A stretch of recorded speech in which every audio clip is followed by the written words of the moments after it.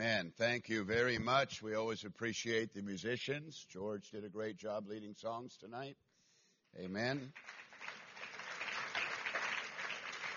He might be a journeyman electrician, but he is an apprentice song leader for now, but he does a great job. We appreciate that. Amen. Turn in your Bibles to 1 Corinthians 6. I usually feel when I preach on the subject that that I need to qualify it a little bit.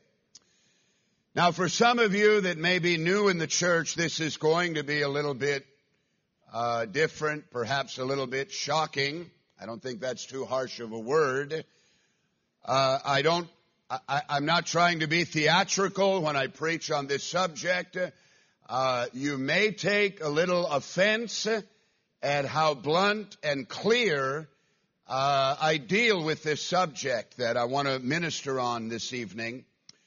But I do so for a very valid and a very good reason, and that is the problems that stem from this are unending.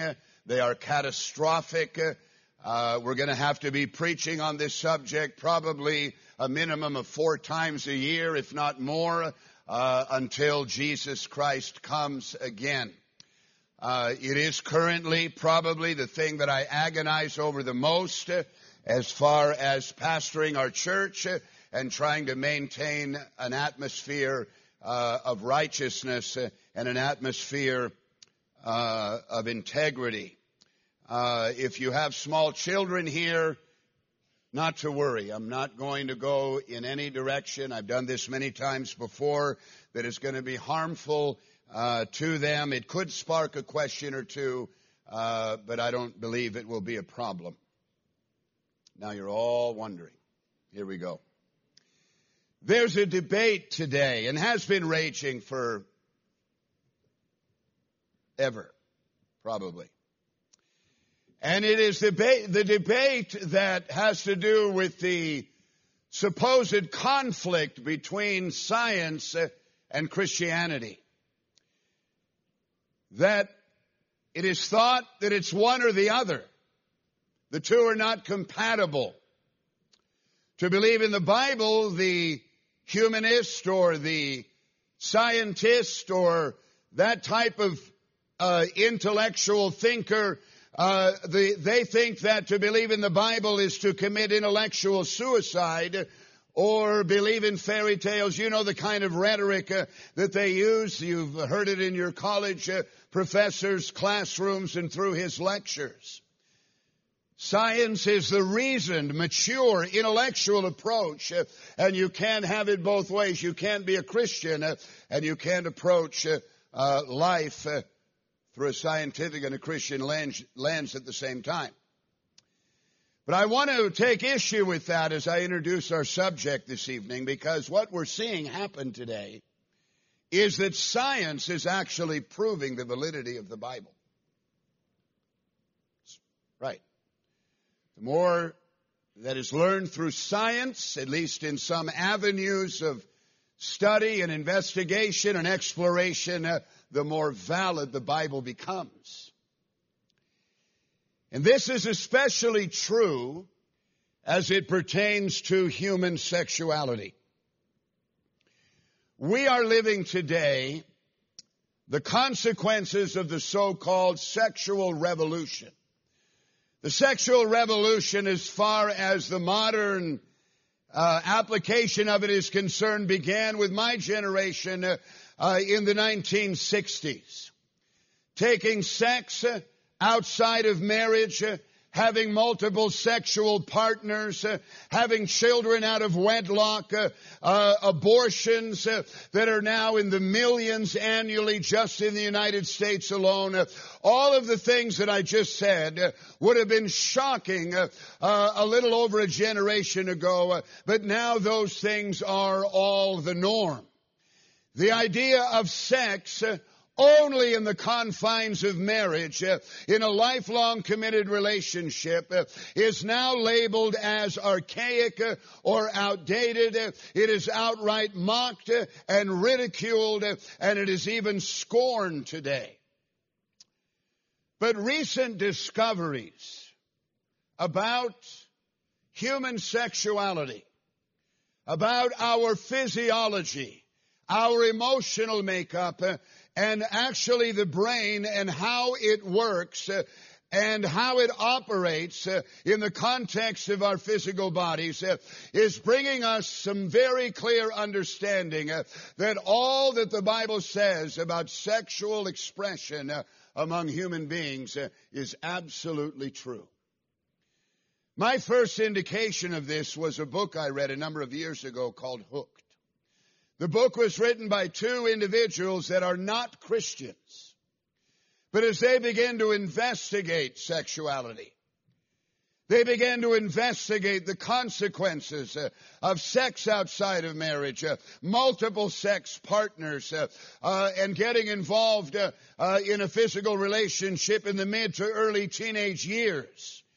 They simply began to investigate this as secularists, not Christians, and they are both neurologists. They study the brain, and they came to the conclusion that the Bible is absolutely correct when it requires and educates us that sex is only for marriage. Outside of marriage, it is a curse. Someone said these words, in the interest of tolerance and acceptance, modern society has normalized individuals involved in sexual activity outside the boundaries of marriage.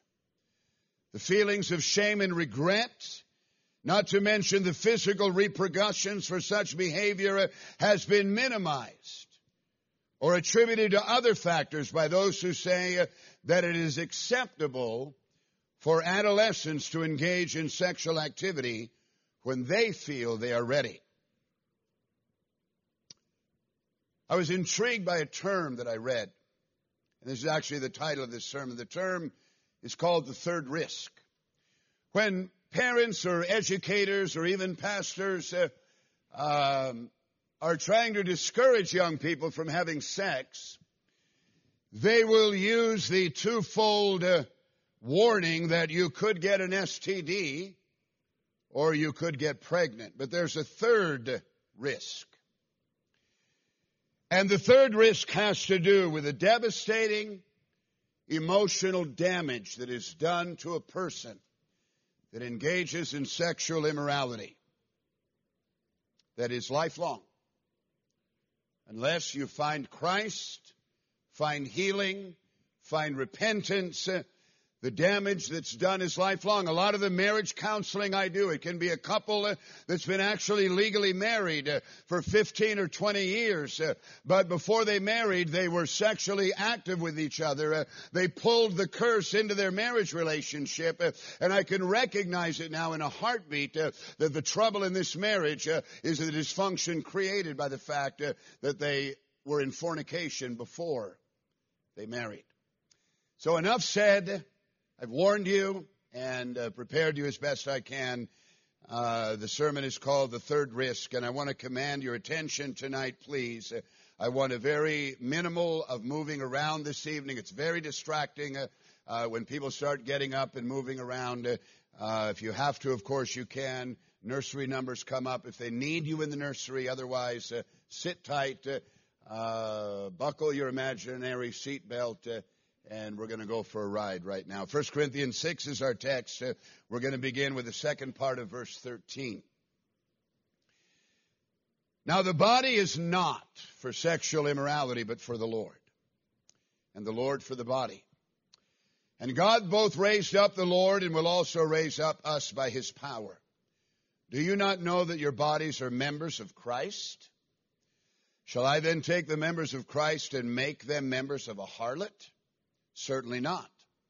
Or do you not know that he who is joined to a harlot is one body with her? For two, he says, shall become one flesh. But he who is joined to the Lord is one spirit with him. Flee sexual immorality. Every sin that a man does is outside the body. But he who commits sexual immorality sins against, that's a key word in our text, sins against his own body. Or do you not know that your body is the temple of the Holy Spirit who is in you, whom you have from God, and you are not your own? For you were bought with a price, therefore glorify God in your body and in your spirit, which are God's. So I want to talk first of all about God's purpose and God's intention. Now I've said it before, and I've said it recently actually in a recent message, that we are more than our physical bodies. We are body, soul, and spirit. And I actually read this verse to you, 1 Thessalonians 5:23. Now may the God of peace himself sanctify you completely, and may your whole spirit, soul, and body, spirit, soul, and body, be preserved blameless at the coming of our Lord Jesus Christ. This is a reflection. When the Bible says that we have been created in the image and likeness of God, part of that is that God is God the Father, God the Son, and God the Holy Spirit. It's three persons in one, and that Trinity is reflected in your spiritual and physiological and psychological makeup. You are body, you are physical, you are soul, you are mind and emotional, and you are spirit. You are not only your body, that is a part of who you are and a part of your identity presently, but you are also soul and you are also spirit. And each one of these features of our personhood has particular elements, and it has a particular constitution and structure. Each has a voice. Your body has a voice. Your soul, meaning your mind and your will and your emotions, that has a voice, and your spirit has a voice, and all three of those things have needs, and they're all intertwined with each other. What happens to the one can affect the other. In other words, what you do with your body can affect your soul and your spirit. When you indulge yourself in bitterness and hatred, for example, we now know that angry people, it affects their physical immune system, and they can get sick. Even doctors that are not Christians are attributing things like arthritis and female stomach problems and issues to things like anger. We know that stress causes ulcers. So what's happening to your soul in the emotional realm can affect your physical body. And this is the real blunder that is being made today. People are saying that sex is only about one thing. It's only physical. That's all it is. It's only about pleasure. It feels so good, and so we should just be able to do it. And all the other considerations have been ignored. The damage, the long-term consequences, and the impact that the physical act of sex has on your emotions and on your spirit. In 2 Samuel, we have the account of David, King David, and his adultery. And the Bible says, "And it happened one evening that David arose from his bed and walked on the roof of the king's house. And from the roof he saw a woman bathing," not his wife, of course. "And the woman was very beautiful to behold. So David sent, inquired about the woman. He ended up sleeping with her. She ended up getting pregnant. He ended up having her husband murdered. The child was born and died. David eventually married her, but when he was being moved upon by the beauty of this woman, he failed to comprehend the crushing blow of consequence that would slam down on him like an emotional and spiritual sledgehammer. It affected him emotionally. It affected his marriage. It affected the destiny and the future of his offspring for generations to come, and it actually shaped the future events of his life. The physical act of sex has tentacles that affect every area of life. Someone wrote these words. This was out of that book. "A wealth of new data declares plainly that sex involves the entire person, physically, mentally, emotionally, and spiritually, and in every other way. The physical ramifications of non-marital sex should not be ignored, which are STDs and pregnancy, but neither should the emotional impact. The emotional effect is not just a feeling, but it arises from the way one's brain is molded and damaged by bad experiences or inappropriate experiences, and how this affects every area of our lives, including future decisions, by becoming hardwired to repeat destructive behavior. Now, God created sex with a purpose in mind. And I can only talk about a few things regarding this very important subject. I'll mention two things that God had in mind when he created sexuality. One is permanence. Part of fulfilling God's intention is to permanently join a man and a woman together for life. That's marriage.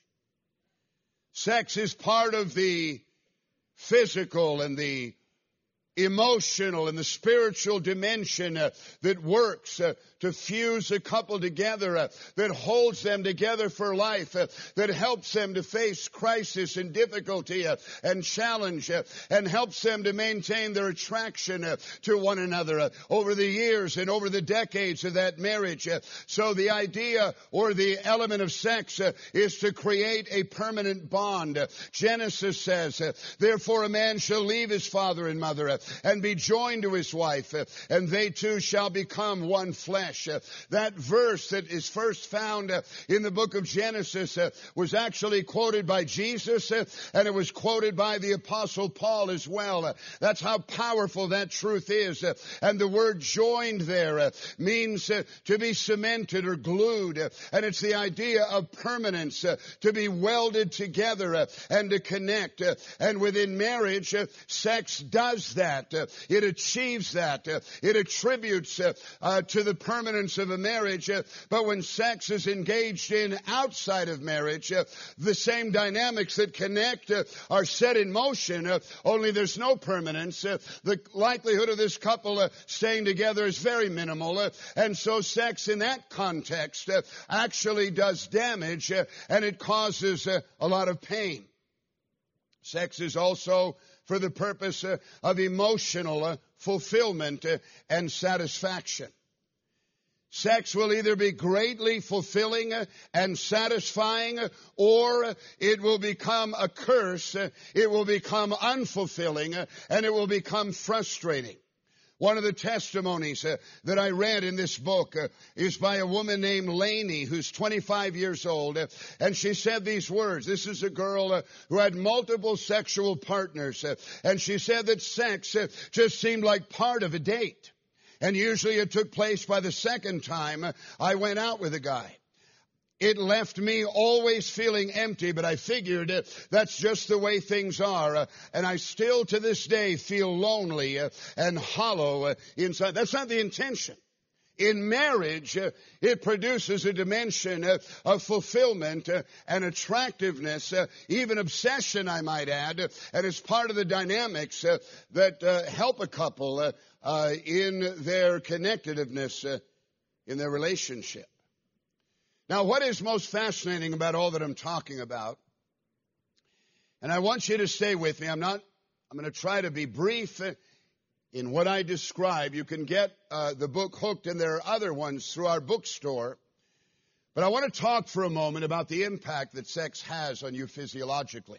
And this has to do with your brain and how God has created it to operate and function in the context of sex. Your brain is for a lot of other things, intellectual capacity, memory, decision-making, but it has a particular relationship, how it functions and how it operates with our sexuality. God created your body and its components to function in the context of His will. And when you take your body and you use it outside the boundaries of His will, things happen like sickness and diseases and various sorts of emotional distresses, depression, and various kinds of emotional dysfunction. That's because the mind, the spirit, and the soul and the body are not being used and utilized under the umbrella of God's authority. Another quote says, modern neuroscience research has uncovered startling new information about how sex affects our brains. The effect of sex on our brains can have all sorts of consequence. We do know that sex can literally change a person's brain, influencing the thought process and affecting future decisions. Your brain is not hardwired and fixed. They used to teach that the brain was, pretty much developed by the time a kid became 3 or 6 or 7 years old. But now we know that that is not true. Your brain is constantly changing and being affected throughout the entirety of your life. The idea that, you can't teach an old dog new tricks, there may be some truth to that, but it's not totally true because someone can always learn. The brain is pliable, it is flexible, it can constantly take on new types of information, and that's why this is such a fascinating dimension, the connection between sex, how it functions and operates, and the function of your brain. Sexual intimacy and intercourse releases chemicals, actual physical chemicals, into regions of your brain. One of these chemicals, and you probably heard of it before, is called dopamine. This is known as the reward signal, and it floods our brain with good feelings. It's called the feel-good signal. It's the rush of adrenaline. And once a person experiences that, it becomes addicting, and we will repeat whatever behavior causes us to have that feeling, and we begin to crave the feeling. We begin to fantasize about the feeling. What do I have to do to get this dopamine rush and its sexual activity that brings it on? And people, there are girls sitting here that you wrongly associate that feeling with love. It's got nothing to do with love. And I tell couples that are in fornication that your sex with each other has zero to do with love. You are not having sex with her as an expression of love. It's only selfish. And the same with the girl for the man. There are ulterior motives. There's manipulation. There's the good feeling. There's all kinds of reasons. But I can declare unequivocally that it has zero, less than zero, to do with actual love. And I can tell you that this dopamine rush, this good feeling that comes, is values neutral. In other words, it doesn't make judgments about moral behavior. In other words, it would be kind of nice if when you did something wrong or shouldn't do, you don't get that rush. You only get it when you do it right. But it's neutral. You can sin, you can violate, you can do wrong, you can commit sexual immorality, look at pornography, you can do all of these things, and it releases this dopamine rush that you become addicted to, again, that determines future decisions. You're going to repeat the destructive behavior. One girl, Jennifer, 19, wrote these words: after we began having sex, I felt dead inside a lot. I almost felt like I was invisible. Except when we would have sex. Then I would feel alive for those first few minutes. I would crave sex for that feeling alone. The other two chemicals, one for the female and one for the male, the woman's chemical is oxytocin and the man's is vasopressin. And the purpose of these chemicals, what they do, is they release a desire for bonding and connectedness. We want to be with the person. We have to touch them, see them, be with them, interact with them. This is the same chemical reaction, oxytocin in a woman, that is released when she hears her infant baby crying. This is why when a woman in the middle of the night, she's got a week-old baby, a 2-week-old baby, however young, and that baby cries, it releases that chemical in her, and she has to go get her baby. She has to hold and smell and touch and nurse and feed that baby. Doesn't matter how tired she is. Men don't have it to that degree. That's why when you elbow your husband and say, "Can't you hear the baby crying?" Yes. He doesn't feel it the same way you do. You have to go touch and smell and hold and nurse. It's oxytocin. And that same thing is released in sex.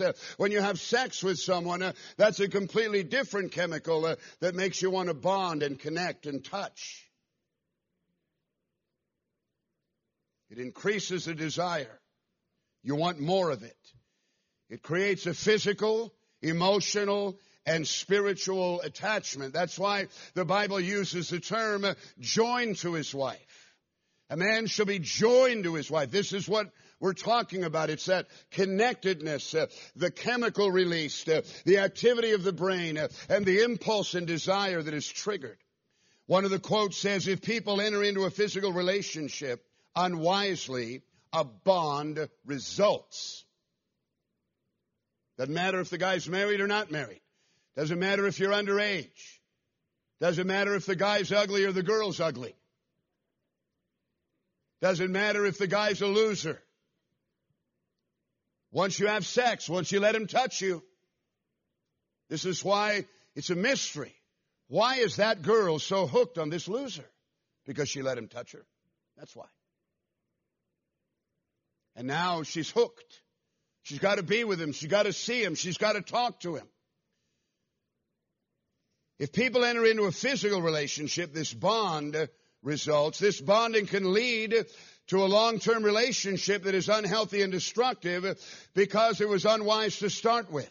Yet the bonding keeps the couple together even when there's abuse and neglect. Sex can make a person feel that the other person is the right one because of the bonding and the dopamine high that it brings. It can blind someone to honestly looking at the other's faults and lack of integrity and compatibility. In our text, refers to a harlot, prostitute. You have sex with someone like that, a bond is going to happen. All of this stuff is released. There's a bond initiated, and then it's shattered. Now, the second purpose of this chemical dynamic that takes place when you have sex is that its purpose is to produce trust. Chemical floods the brain that produces feelings of trust. And again, it explains why women attach themselves to losers. The father of the girl can see it. The friends of the girl can see this guy's untrustworthy. This guy's a doper. He's a loser. He's a failure. What in the world are you thinking? But you see, she let him touch her, and now she has this insatiable compulsion to trust him. Tries to convince everybody, no, you don't know him like I know him. So let's make an effort here, and I got to move along quickly to assess the damage. Sex, outside of the boundaries that God has instructed, does damage. Our text says, flee sexual immorality. Every sin that a man does is outside the body. But he who commits sexual immorality sins against. The Apostle Paul didn't know what we know about the brain and these chemicals. He's writing under the inspiration of the Holy Spirit. He wouldn't have been able to ascertain what I'm talking about here. But he wrote and said, no, sexual sin is not like stealing a candy bar from 7-Eleven. Well, he wouldn't have said that either, but it's not like robbing a bank. It's not like beating somebody over the head. It's not like violence or theft or anything like that. It's different. Because all of these dynamics are loosed into a person's experience of life now. And it's going to govern decisions. And it's going to drive them in a destructive direction in their life. So let's assess some of the points of damage. And again, I can't cover them all. And I've got to move fairly quickly here. But let me first say that what sexual immorality produces is an inability to form lasting bonds. In our text, or in a text in the Bible, John chapter 4, Jesus interacts and speaks to a woman who's had multiple husbands and relationships, and now she's shacking up with a man who's not her husband. Jesus said to her, "You have well said, I have no husband, for you've had 5 husbands.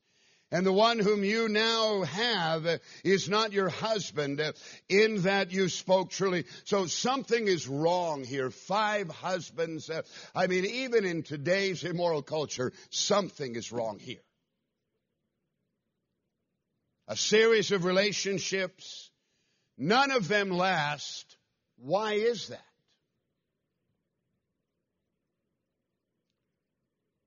Here's another quote. The inability to bond after multiple sex encounters is like tape that loses its stickiness after being applied and removed multiple times. Dopamine, oxytocin, and vasopressin have a powerful impact on human behavior. Men may question why they keep going back to a woman who treats them so badly, or they may wonder why they never seem to be able to feel deep inside a commitment to a woman after having sex partner after sex partner. Sadly, they simply do not know that their brains are flooded with vasopressin during sexual intercourse, and that this neurological chemical produces a bond, and with every woman they have sex with, and they do not realize that this pattern of having sex with one woman and then breaking up, having sex with another, breaking up, limits them with every experience to bond, and their ability to bond lessens. This is why men will have multiple children with multiple women and can't commit, can't be a father, can't connect with their sons and their children in a normal, healthy way, because they have wasted and they have spent their ability to bond. Their stickiness is gone, and they just can't manufacture the ability to commit themselves in a relationship.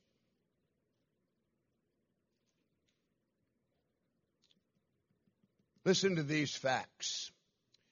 Girls who begin sexual activity at age 15 to 19 years of age will have an average of 7 to 12 sexual partners during their life. That's an average. I'm not saying that's you. It's the average. That's what the statistics tell us. In contrast, girls and women who maintain their virginity until the age of 21 will have on the average 2. 85% of girls who have premarital sex think that the guy that they're having sex with is going to marry them. But listen to this, only 12% of men, when he's having sex with you, think he might marry you. Sweetheart. He's ripping you off. Don't you get it? When are you going to get it? Let me talk secondly here in relationship to the damage about the trust factor. When you are physically intimate with someone, as I've already said, the overwhelming impulse is to trust this person. You'll give them your heart. You'll put your emotional life in their hands, and they're untrustworthy. They're going to hurt you. They're going to crush you. They're going to betray you.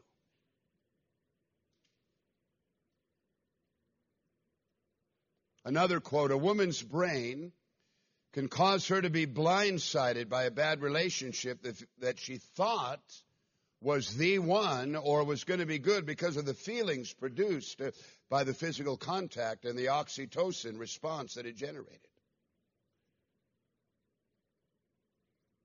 You see, this fact alone should powerfully alter our definition of sex. The most reasonable definition suggested by recent brain studies indicates that sexual activity is any intimate contact between two individuals that involves arousal, stimulation, and or response by at least one of the two partners. If you're dating someone, you don't touch them. holding hands, a man and a woman, a boy and a girl, a young guy and a young girl, can be enough to trigger the release of these chemicals. Studies have proven that to be the case. A study at the University of California shows how quickly this process can be initiated from experiments on hugging. We're not going to do any experiments here, but just take my word for it. From an experiment on hugging, we also know that oxytocin is naturally released in the brain after a 20-second hug from a partner, sealing the bond between huggers and triggering the brain's trust circuits. So if you don't want to trust a boy, do not let him touch you. Touching, even gazing, positive emotional interaction, kissing, also release oxytocin in the female brain. Such contact may just help flip the switch on the brain's romantic circuits. So what this tells us is you better govern and you better control your behavior, because the person you trust in life, you're going to be connected to that person, at least for the short term, as you're pursuing them, and as you get obsessed with that person, and your future and your destiny is going to be connected, and it's very possible for you to get hooked to a person, whether it's a boy or a girl, that is not trustworthy. But you're blinded, you see, because of all the good feelings that you've got. There is a warning here for parents and young people, particularly young women. If a young woman becomes physically close and hugs a man, it will trigger the bonding process, creating a greater desire to be near him and, most significantly, place greater trust in him.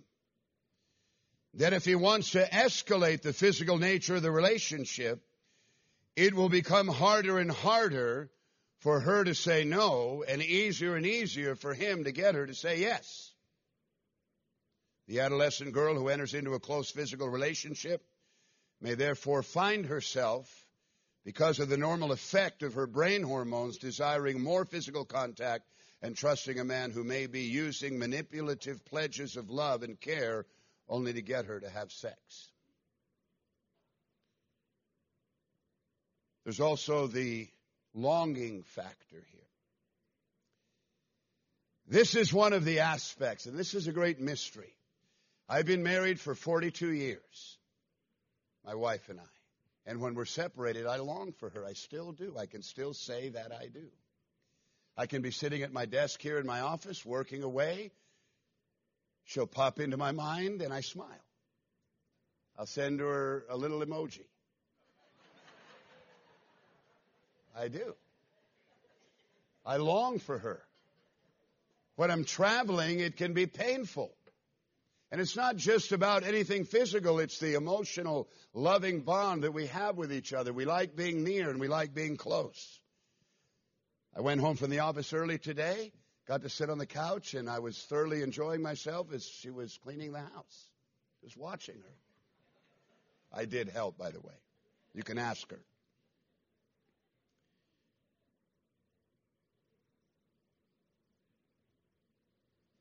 And this is one of the aspects, however, that causes people to make very bad decisions after having sex, because that intense emotional longing is now triggered. That is for marriage, nowhere else. And in marriage, of course, it's a blessing, and it can last a lifetime, and it furthers the ideal of a lifelong relationship. Again, a man and woman shall be joined to his wife. Listen to what one girl wrote. When we broke up, I ached all over. It was painful. I didn't miss having sex, but I missed having him so much more than I ever thought I would. I still don't understand what happened to me. Cheryl, age 19. Another woman wrote, Giordi, the hardest breakup I ever had was with the first person I had sex with when I was a teenager. 15 years later, I'm not over him. I still long for him. I still dream about him and think about him and compare every guy since then to him. Now I'm married. And I feel like it's a threesome in my heart. He is still here. It's like he is a part of me, and I still cannot get over him. Longing. And then there's the emotional damage factor. And I don't have time to elaborate very much on this. All sin, whether you acknowledge it as sin or not.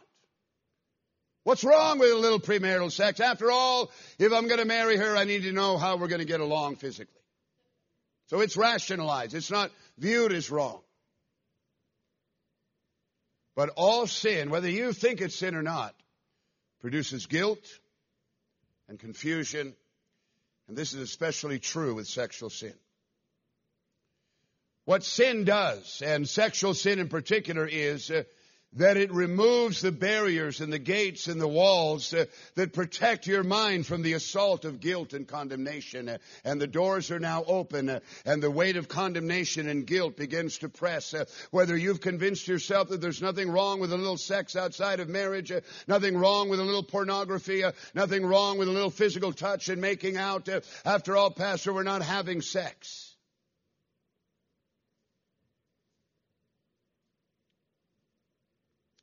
As part of the research, they've discovered that sexually active teenage girls are shown to be 3 times as likely to report that they are depressed all, most of, or a lot of the time as compared to girls who are abstinent. Less guilt, less depression, less torment. Sexually active boys are more than twice as likely to report depression as boys who are abstinent. Sexually active girls are 3 times as likely as non-sexually active girls to attempt suicide, while sexually active boys are 7 times as likely as non-sexually active boys to have attempted suicide. A girl named Christy, the age of 29, said, "I had no idea how having sex as a teenager would affect the rest of my life. I didn't really know what love was. By the time I got married, sex was so confusing for me. It's been a huge issue in our marriage, and I don't know how to fix it." Christy, age 29. So let me talk about help. Let me talk here about healing. Let me talk about restoration. And let me talk about protecting yourself. There is healing in the name of Jesus. Damage has been done. Healing is available. Restoration is available. For people who have been immoral. And as I'm preaching this sermon tonight, it's a little difficult for you to listen to as it's resonating and seems like it's striking blow after blow. But I want you to know especially that having been sexually immoral is not a death sentence, because God is a creator and He is a recreator. He can take the person who has been immoral and make them as though they have never been immoral. He can heal the emotional damage, the broken heart, and the shattered emotion. I was reminded when I was preparing this sermon of the story of Moses. When God appeared to Moses and He said, "Put your hand in your bosom," like this is what God meant. And he did. And he pulled his hand out and it was leprous, diseased, like snow, it says. And He said, "Put your hand back into your bosom." And so he put his hand again and he drew it out. And behold, it was restored like his other flesh. Leprosy in the Bible is a picture and an image and a type and an example of sin. Leprosy is a flesh-rotting disease. Sin is a spirit-rotting, an emotion-rotting, a soul-rotting disease that affects you internally. It affects you psychologically and emotionally and can affect you physically. And here we have this demonstrative miracle that God showed to Moses. And God is declaring the God that He is. He can take one who has become leprous. You have introduced a death-bearing sin into your life that is bearing a consequence. But one touch by Jesus, when you recognize your sin and you come to Him, can bring restoration and can bring healing. God is saying, Moses, this is what you are. You are flesh and you are prone to leprosy. And this is what I can do. I can restore your flesh. Even though it's rotting away with leprosy, I can restore it as new. And God can make you new tonight. He can make you new, and He can restore your innocence. And He can begin the process of healing you from the damage that has been done. 1 John says, if we say that we have no sin, we deceive ourselves and the truth is not in us. If we confess our sin, He is faithful to forgive us and to cleanse us from all unrighteousness. So not only does that tell us what God will do, but there is action that you have to take and you must take. You're going to have to judge your sin tonight. The text is a judgment concerning sexual sin. He is telling them and telling us, verse 15, to flee fornication and every act of immorality. Recognizing that you have touched something that is displeasing to God and is death-bearing to your soul, and you're going to have to flee from it. And the purpose of this revelation is that you would make a decision to judge your behavior and to walk away from it, to flee from it, as the Scripture says, and never to go back in that direction again. And only then can God begin to heal you. You've got to detach yourself from it. And isn't it interesting here that all of this is connected with our relationship with God? There's something sacred about sex. There's a lot of ways for me to explain that, but we know that sex is what causes life. The Bible says that we were created in the image and likeness of God, and God has put the potential for life in the act of sex and in the womb of the woman where the baby incubates and grows and becomes a living human being and then is born and goes on to a destiny that God has crafted for them. There's something holy here. There's something sacred here. There's something honorable about this. And this is what the Scripture is encouraging. Flee sexual immorality. Every sin that a man does is outside the body, but he who commits sexual immorality sins against his own body. Do you not know that your body is the temple of the Holy Spirit who is in you, whom you have from God, and you are not your own, for you were bought with a price. Therefore, glorify God in your body and in your spirit, which are God's. Your body, physical body, is a temple for now of the Holy Spirit. It is the place where God dwells. Therefore, do not introduce sin into the house of God. Do not introduce uncleanness, spiritual leprosy into the house of God. Use your body to honor God. Use your body to glorify Him. If you're in a dating relationship, don't touch, don't interact in any kind of physical or sexual way. And by doing so, you're proving yourself actually to be trustworthy, and you're honoring and you're glorifying God. Our bodies are to be instruments to reflect His glory. If God is opening your eyes to the damage done, you can be healed. That's my final message tonight. If you're in sin, you can repent. You can come clean. You can get right. You can find forgiveness. Ephesians says, in Him we have redemption through His blood, the forgiveness of sins, according to the riches of His grace. Won't hear a sermon like this in very many places. Thank God we're part of a fellowship that preaches the straight, clear-cut message of the gospel of Jesus Christ, which is a message to sinners. It's a message to the immoral, to the unclean. It's a message to all the unrighteous. Come unto me, all you who labor, Jesus said, and I'll give you rest. There's rest for you tonight in forgiveness if you'll repent. Let's bow our heads. Amen. Every head bowed, every eye closed. Nobody moving around for a moment. Thank you for indulging me tonight and bearing with me in presenting this message. I'm going to make these notes available. If anybody wants them, you can get them out of the bookstore this weekend. You can order the book that I recommended from Luis in the bookstore, Luis and Caroline. Our heads are bowed, our eyes are closed. We need an altar tonight. We need an altar. First of all, if you're here and you don't know Jesus as your Savior, you've never been born again, you're not right with God, and you know there's sin in your life. It may be the issue I preach, it could be something else. But the point is, you know you're unclean, you know you're unfit for heaven. You're not ready to stand before God and give an account of your life, but you really want to be ready. You want to repent. You want to get your heart right with God. You want to know Jesus Christ as your Lord and Savior.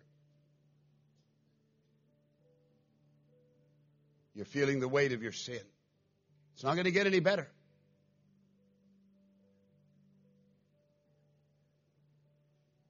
Like a disease, like a cancer, like leprosy that grows, it only gets worse over time. It's a miracle of God's love that you're here tonight. And you're hearing a message of love and forgiveness. You're hearing about hope for your life. You're hearing that there's a God in heaven who loves you, has a purpose for your life. And if that describes you tonight, I want to help you. I want to pray for you. I want to believe God to work a miracle tonight, which He will. And if you'd let me pray for you, you're going to be blown away at what God does tonight and what He begins to do in your life. Would you do that? Would you let me pray for you? If the answer to that is yes, yes, Pastor, I want to receive Christ. I do want you to pray for me. If that describes you, I want you to lift your hand right now. God bless you. I see that. Thank you, my brother. God bless you, young man. I see that hand. Anyone else? Anyone else? Lift your hand right up. Thank you. I see that. Yes, amen. God bless you. I see that hand, young lady. Thank you very much. Anyone else tonight? Lift your hand right up and put it right back down. God bless you, son. I see that. Thank you. Anyone else? Lift your hand up tonight. There's a wonderful saving grace of God's love here right now to touch hearts. The highest likelihood of being saved is right now. If you step out of this environment, you're going to go back to the same old, same old. You're not going to feel what you're feeling now. Now is the day of salvation. Today is the accepted time. Don't toy with God's dealings. Respond to them tonight. This is no joke. You need to repent and get your heart right with God. Would you lift your hand right up in the name of Jesus? If you haven't already done so, Pastor, I want you to pray for me. I know I need Christ. My life is a mess. My heart is filled with dark sin, and I want to repent and get clean and get right. I don't want to live the way I've been living in guilt and fear. Lift your hand up right now. God bless you. Thank you, my brother. Thank you. Anyone else? Lift your hand right up. You know you need prayer. There are numbers of people right now that God is dealing with, but you're hesitating. I want to encourage you. I felt exactly the way you feel when I was in church for the first time. But eventually, I did respond. And oh, listen, it was the best thing I ever did in my life, and I've never gotten over it. My life was changed. My sins were forgiven. I felt the peace and the love of God. Amen. Would you lift your hand right now? Lift it up. Lift it up. Backslidden. Maybe this is the issue. You fell, or rather leapt, back into sexual immorality. Back to pornography. Back to fornication. Back to immorality. Maybe the very dynamics, the longing and the bonding and the wanting to be with someone. You couldn't break out from underneath the shackles of that curse. And God's dealing with you. God has brought you to this service to hear this sermon, to encourage your heart that there's hope for you. Lift your hand right now. You're backslidden. You're away from God, and you need to rededicate your life to Jesus. Lift your hand right up. Amen. If you raised your hand, I want you to look at me. Did you mean that? You meant that? Did you guys mean that? Someone else over there, you meant that. I believe you did. You raised your hand. You meant that, didn't you? I believe you did. Amen. Would you come and let us pray with you? Would you come right now and let us pray with you? Would you come and let us pray with you right now? Amen. Someone's going to meet you right here. God bless you. God bless you, brother. Thank you for coming. Amen. Gabriel, you pray here. Yes, amen. You raised your hand. Thank you. Amen. There could be others here. You didn't raise your hand, but you see these coming. Why don't you come tonight? This does take a lot of courage, and I know you may not have come here for anything like this. Jesus died openly before the multitudes for your sin. It's not too much to ask for you to come and receive him tonight here in this altar. Slip out of your seat right now. I want you to come. There's others here. I feel it in my spirit. I'm as certain about that as I am about anything. God's dealing with you and you're hesitating. Don't hesitate. Come to the altar tonight. There are people here. I want every head bowed and every eye closed. There are a lot of reasons to answer this altar call, and some of the reasons can be unrelated to anything I preached. That always happens in a service. God could be dealing with you about some other matter in your life, and you're going to come to the altar in a moment. But there are people, there are individuals here that some of the damage that has been done in your life by virtue of sexual immorality, you've gotten saved, you've given your life to Christ, but you're struggling. And you're struggling because there can be residue from sexual sin that can survive conversion and begin to interfere with a marriage, begin to interfere with your emotions. You're completely lost and dysfunctional when it comes to interacting with the opposite sex. Couples have all kinds of dysfunction in their marriages because of sexual immorality, either with each other or with others. You read some of the testimonies. That's us. That's what happens. So there's going to be healing at this altar tonight as you recognize, God, I want total healing. And it can be 15, 20 years after the fact. And still the residue remains. You got to deal with it. You got to acknowledge it. Is there anything in your marriage that is not of God? Is there a disconnect somewhere? Is there an inability to communicate physically, emotionally? Is that longing there? Some of you may have laughed when I was describing it because it's not in your marriage. Something's not right there. You can pray those things back into existence. That's what I'm talking about, God needing to heal. You can be madly in love and be married for 40 or 45 years. The longing and the trust doesn't have to wear out. So there's an altar for married couples. There's an altar for single men and women tonight to deal with these lingering issues. And remember, there's healing tonight. That's what we're contending for. Imagine if every one of us can be healed from the damage that had been done in our lives through sexual immorality. It'll make you a better person, a happier person. Some of the depression that you may be struggling with, some of the anxieties that you're feeling, all stem from the dysfunction that comes in this arena. Enough said. Let's all stand tonight. These altars are open. Let's come and find a place to pray. Let's not sing right now. Play music. Let's just have the altar call and not sing, but I want everyone to pray. You find a place to pray. We live in an unclean, immoral, sexualized, sinful, unclean, foul world. Oh, God.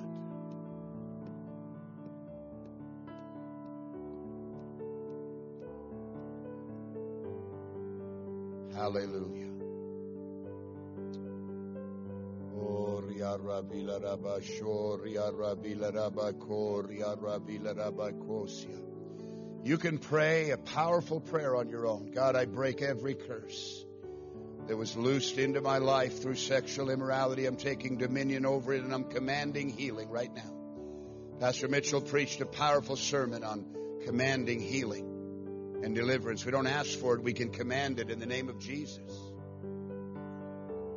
When a girl trusts, when a woman trusts because of her sexual activity, and then that trust is shattered, sometimes she becomes dysfunctional and she can't trust anyone else again because of the pain. It's so, when you want to trust someone and you do trust someone and then you're let down, man, there's hardly anything worse than the emotional damage that comes from that.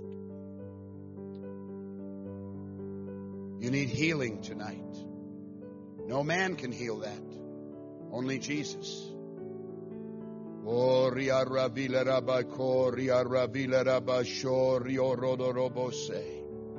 Iri ala rabila ramando, rodorobo rabala rabila ramando. Father, we thank you, praise you, exalt you, glorify you, worship you, Lord. You're worthy to be praised. You're worthy to be exalted. You're worthy to be glorified. Oh, God, bring necessary conviction under repentance tonight in the name of Jesus.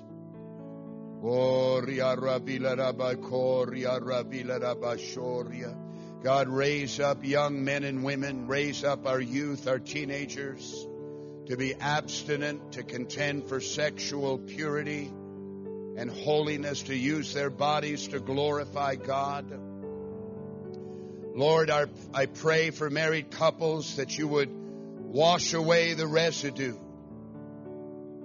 that may have accumulated, Lord, and that may still be in place. Let there be cleansing and healing by the blood of Jesus. Oh, ria rabila rabasho, ria rabila rabakorio, yendere ala rabila rabasho, rio rodorobo salaramando rodorose. Oh, God, I thank you. I praise you, Lord. I love you. I exalt you. God, let there be healing tonight from all guilt and condemnation. I bind and break the power of its curse. Once you're forgiven, guilt and condemnation only comes from hell. You don't have to accept it. No matter how egregious the sin, when you repent, you're forgiven. I'm learning so much more about that reading now through the book of Jeremiah.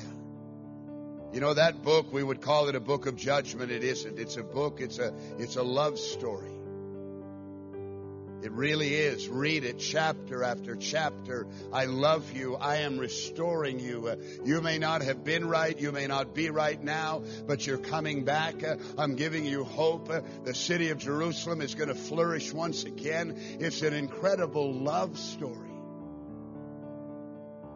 spoken to those that have sinned and betrayed and done wrong. But God is saying, I'm going to get you back. Oh, listen, He loves you. He's not angry with you, not mad. Wants you just to come in repentance, acknowledging your sin, letting go of your pride and your shame. Be merciful to me, O God. Oh, ria rabila rabasho rodorobose. Thank you, Lord. God, I pray over every believer in this congregation, Lord. Let there be powerful healing, powerful cleansing, Lord, from the residue of damage done.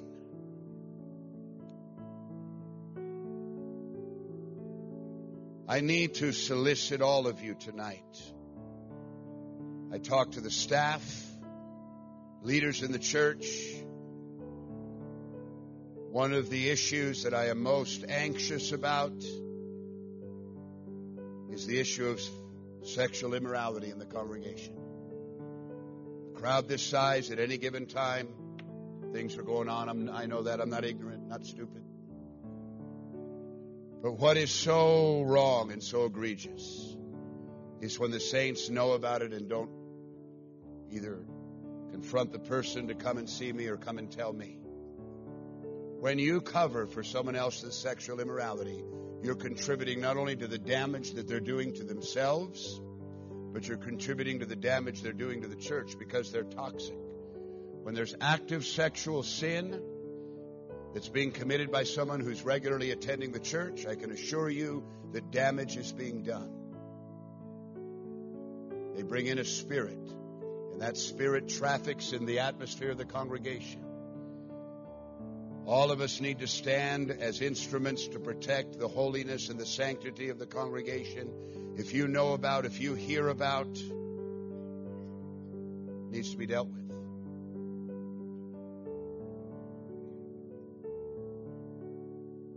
If someone had a contagious disease that would make you sick unto death, you wouldn't let him in your house. You'd stay away from that person, wouldn't you? In other words, you judge it. And in the same way, sexual sin needs to be judged because it affects the atmosphere of the church.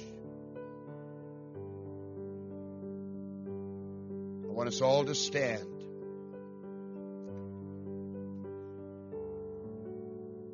Our heads are bowed. Our eyes are closed. And I need to ask every member of this congregation, how many will join with me in protecting the moral integrity of our congregation? I want you to raise your hand. That means you're not going to cover someone else's sexual sin. It means you're going to pray with me. God, you help our pastor oversee the congregation. And if there are pockets of immorality, God, you expose. Not to punish those people, but to bring them to repentance and forgiveness. Pray with me. God in heaven, I thank you tonight for the power that's in the blood. And I pray healing and deliverance from every residue of sexual immorality that might be residing in my life. I break this curse from operating over my marriage, my relationship with my spouse, and over my heart and life as a single man or woman. And Lord, I'm going to stand along with our pastor to maintain moral purity in the house of God. I'm going to pray and I'm going to believe God to maintain moral purity. And if I hear about or know about sexual sin, I'm going to deal with it and confront it. Lord, I pray that you'd give us all the courage and the strength that we need to be a lighthouse of righteousness and holiness and moral purity. I commit my body and my soul and my spirit to moral and sexual purity. And Lord, I pray that over our congregation, that we would be that lighthouse in the midst of an unclean and perverse world. Help us, O God. In Jesus' name I pray. Amen. Let's worship God tonight.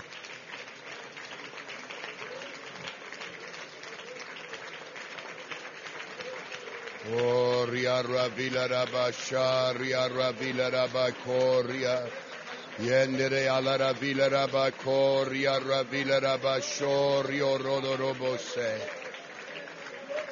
He is Lord, He is Lord, He has risen. Amen. Stay right where you are, lifting our hands. He is Lord, He is Lord. He has risen from the dead, and He is Lord. Let's sing it to Jesus. He is Lord, yes. Lord of our bodies. Lord of our marriages. Oh, yes, Lord. Thank you, Jesus. He has risen from the dead. That's where the power comes from. To live clean and to do right. Every knee shall bow, every tongue confess that Jesus Christ is Lord. You are my Lord. Sing it that way tonight. Oh, you're my Lord.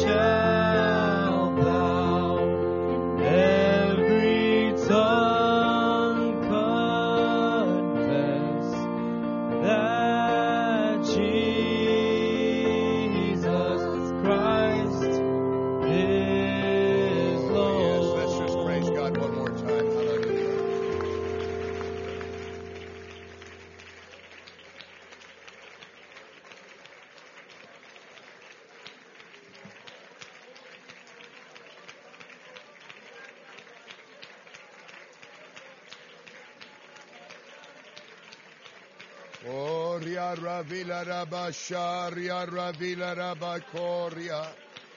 Yerelere Alaramando Rodo Robo Bobo Salara Vila Ramandai.